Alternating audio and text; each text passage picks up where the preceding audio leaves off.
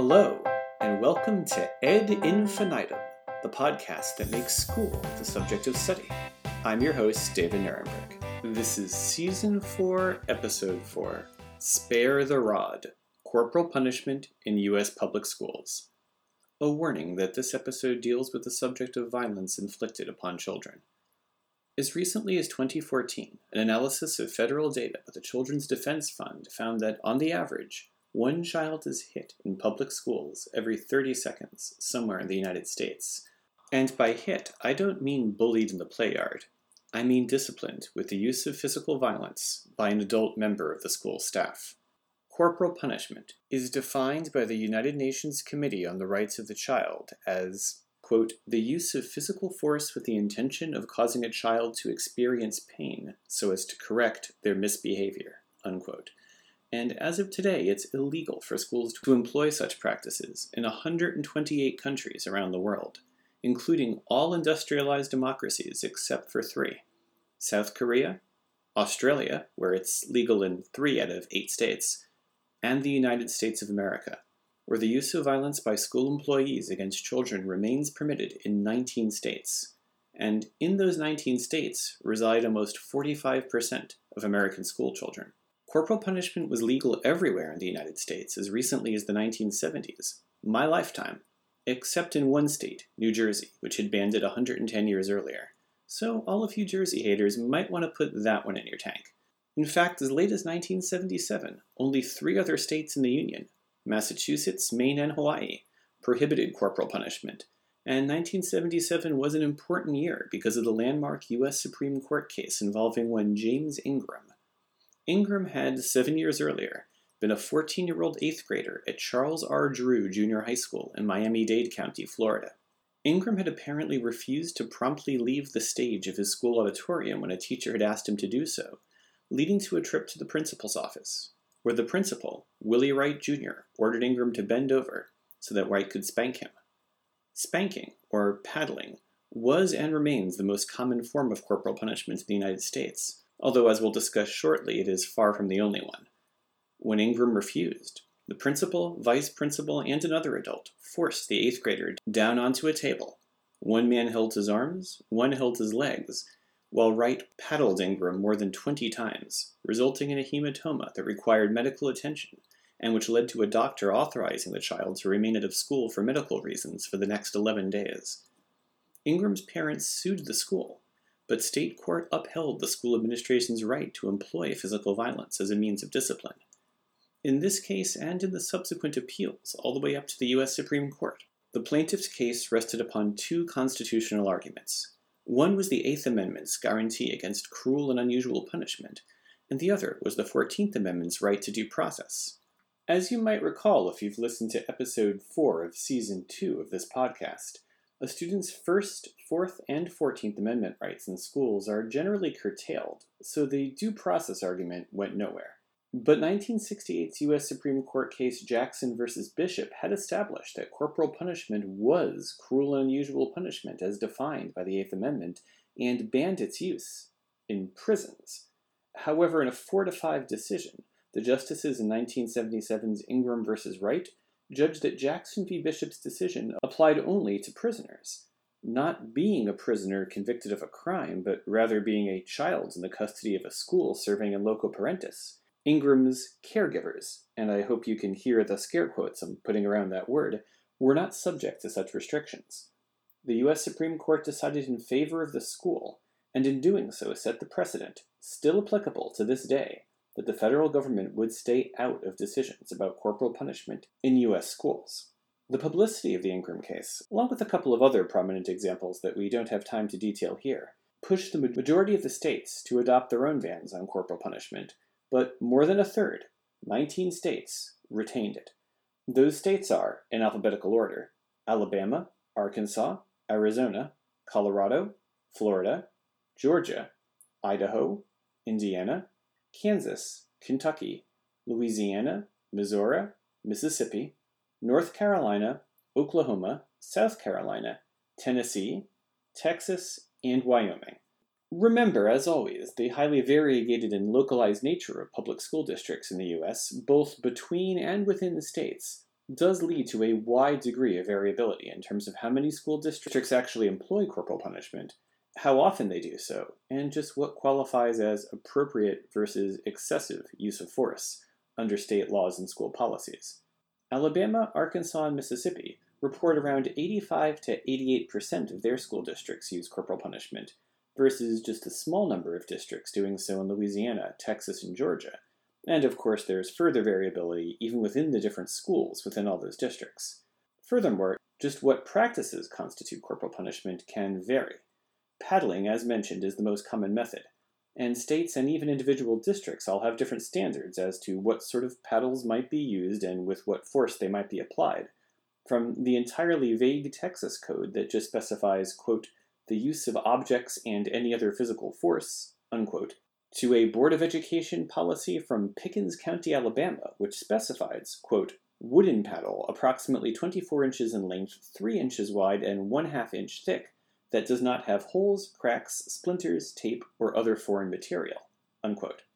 Beyond paddling, some schools employ restraints, electric shocks, and even the use of chemicals. See, for example, 1995's James versus Trumbull County Board of Education of Ohio upheld the decision of a teacher at Lordstown Elementary's multi-handicapped unit to force a student to consume hot sauce to discourage her from eating things she shouldn't.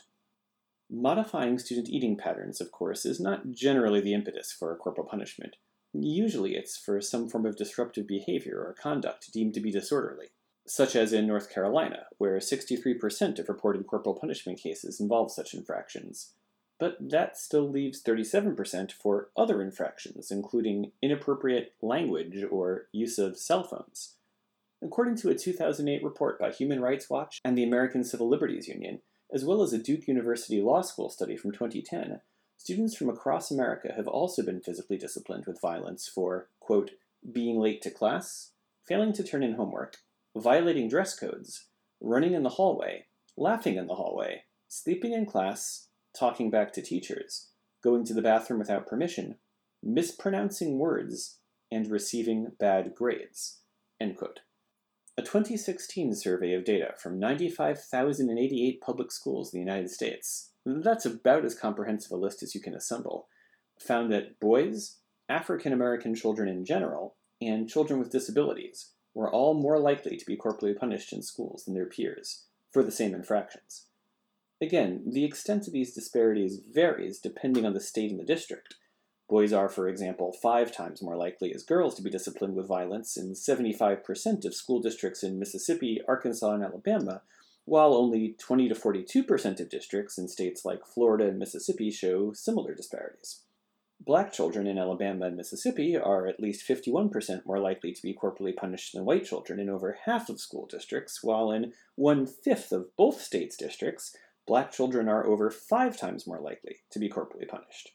Whether or not you follow the bouncing ball of all those statistics, the bottom line is schools use violence as discipline more on boys and on African American students in general. The degree to which those differences exist just varies depending on where you are, which might raise the question about how school segregation plays into all of this.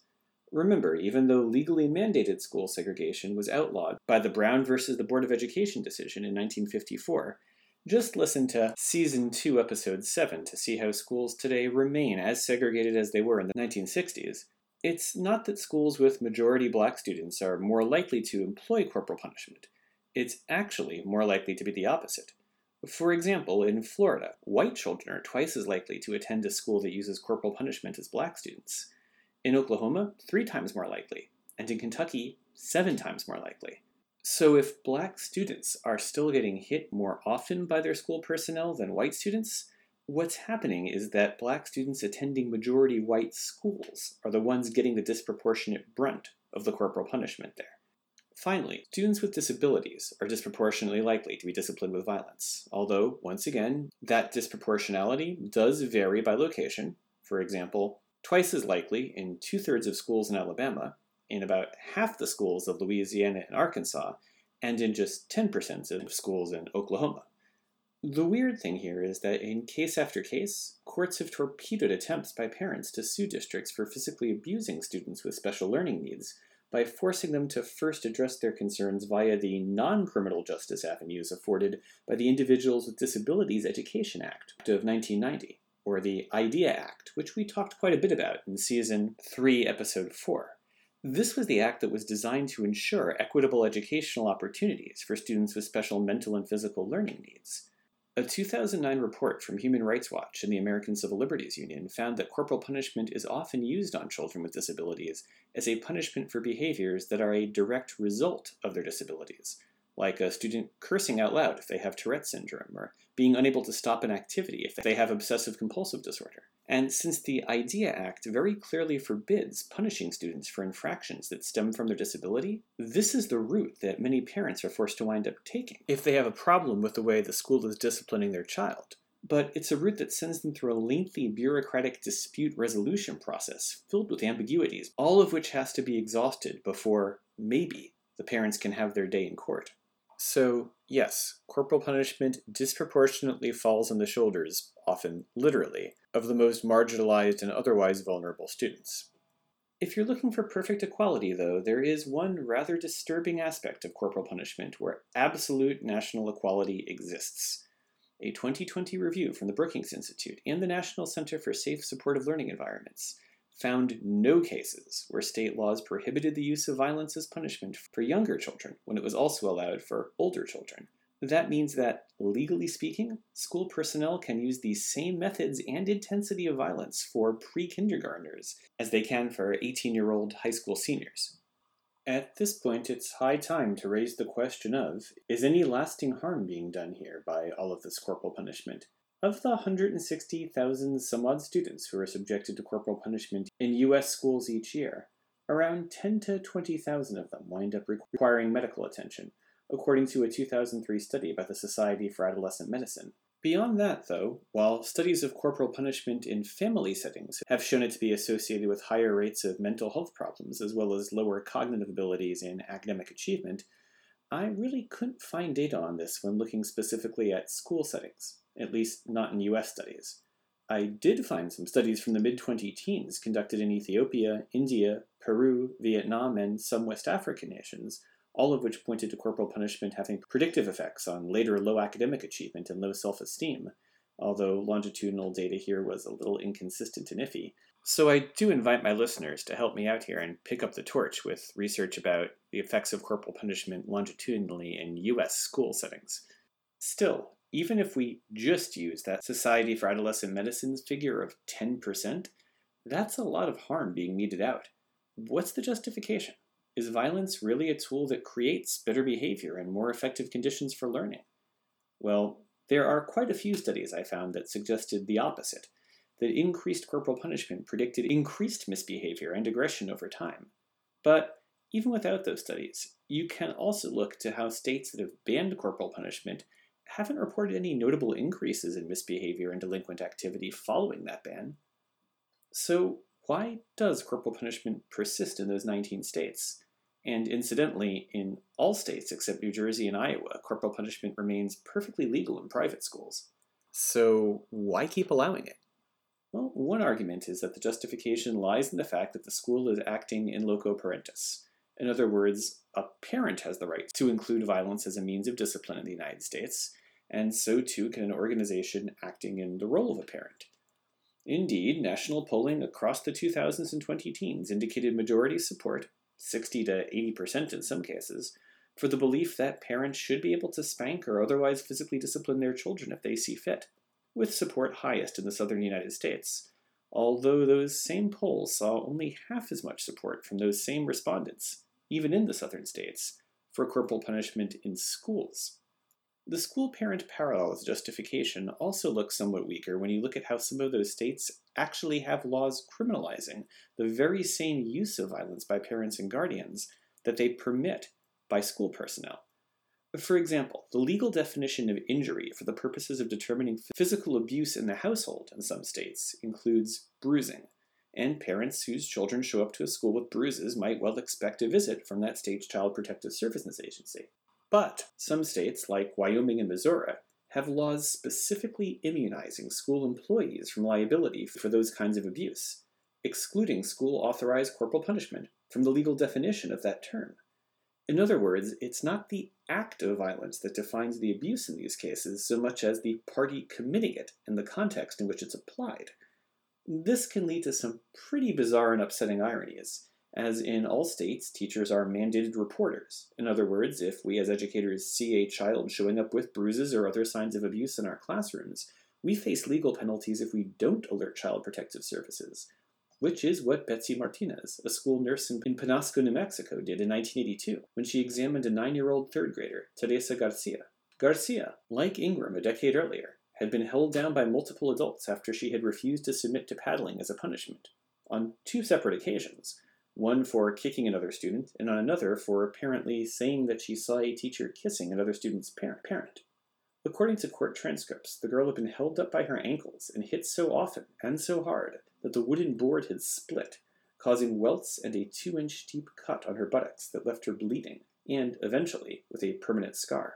Nurse Martinez testified that she absolutely would have alerted state protective agencies had the 9-year-old girl shown up to school with such injuries at the hands of her parents.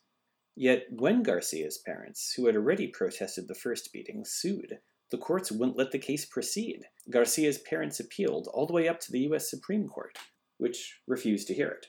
And try as I might, I couldn't figure out what happened to it after a 1988 ruling let it finally proceed to trial more locally. For another illustration of this bizarre double standard around abuse, in 2008, a father in Kentucky tried to enlist Child Protective Services when his 12-year-old daughter came home from school, having been paddled so hard she had serious welts on her buttocks. The agency examination concluded the conduct qualified as abuse, but when the father sued the school, the U.S. District Court decided against him. Making things even weirder, 12 of the 19 states that currently allow corporal punishment in schools have banned it from all other publicly funded settings that care for children, like camps and daycares. And in all 50 states, it is currently against the law to beat an animal so long or so hard they are injured. Many states, in fact, consider it a felony. But somehow, the use of violence by teachers, administrators, and staff as a disciplinary tool with students during the school day remains a legal and utilized practice with over 100,000 students a year in the United States. In 2019, Democratic Representative Alcee Hastings of Florida introduced H.R. 727, a bill to attempt to end corporal punishment of children in schools by denying federal funding to any district that employs it. But the bill has yet to receive much bipartisan support and seems entirely stalled in the water.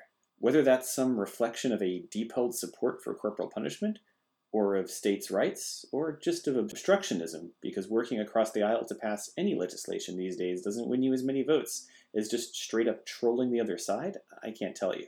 What I can tell you is that corporal punishment in schools becomes yet another American practice that I have a very hard time explaining when I travel to other countries or otherwise work with my international counterparts. When everyone from UNICEF, the WHO, and OECD internationally, and the AMA, the American Academy of Pediatrics, and the American Psychological Association domestically decry corporal punishment as barbaric, it's hard to explain, much less defend, the merits of using state-sanctioned violence as a means of disciplining schoolchildren. In those conversations, I find myself using the sort of weak, wishy-washy terms of cultural relativism in much the same way that one might try and explain, say, female genital mutilation in some communities in West Africa as, well, a practice that, however repellent it might look to outsiders, is legitimated by the dominant views of the culture itself, and who are we to judge, etc. Except, well, I am judging, because I'm an educator and a parent, and my life experiences and moral philosophy seem to line up with the vast majority of those in the world's industrialized nations, and the vast majority of available research. I just can't see corporal punishment in education as anything other than pointless abuse, and I don't think it should be a part, for any reason, of any school's practice. That's all the time we have for now. Class dismissed, and we'll see you next time. I hope you enjoy listening to this podcast. If you did, please write us a review on Apple Podcasts, Google Podcasts, or wherever it is you found us. Like us on our Facebook page. And if you really enjoy it, please consider visiting our website, www.ed-infinitum.com, and making a donation to keep it running. Otherwise, in the grand tradition of underfunded public schools, we'll be reliant on only what we can make from bake sales. The website is the place to go if you want to suggest a topic or send me an email for any other reason. Our theme music is Happy Schoolmaster by Mind Music ID. Thanks again for listening, and remember, every day brings us opportunities to learn something new.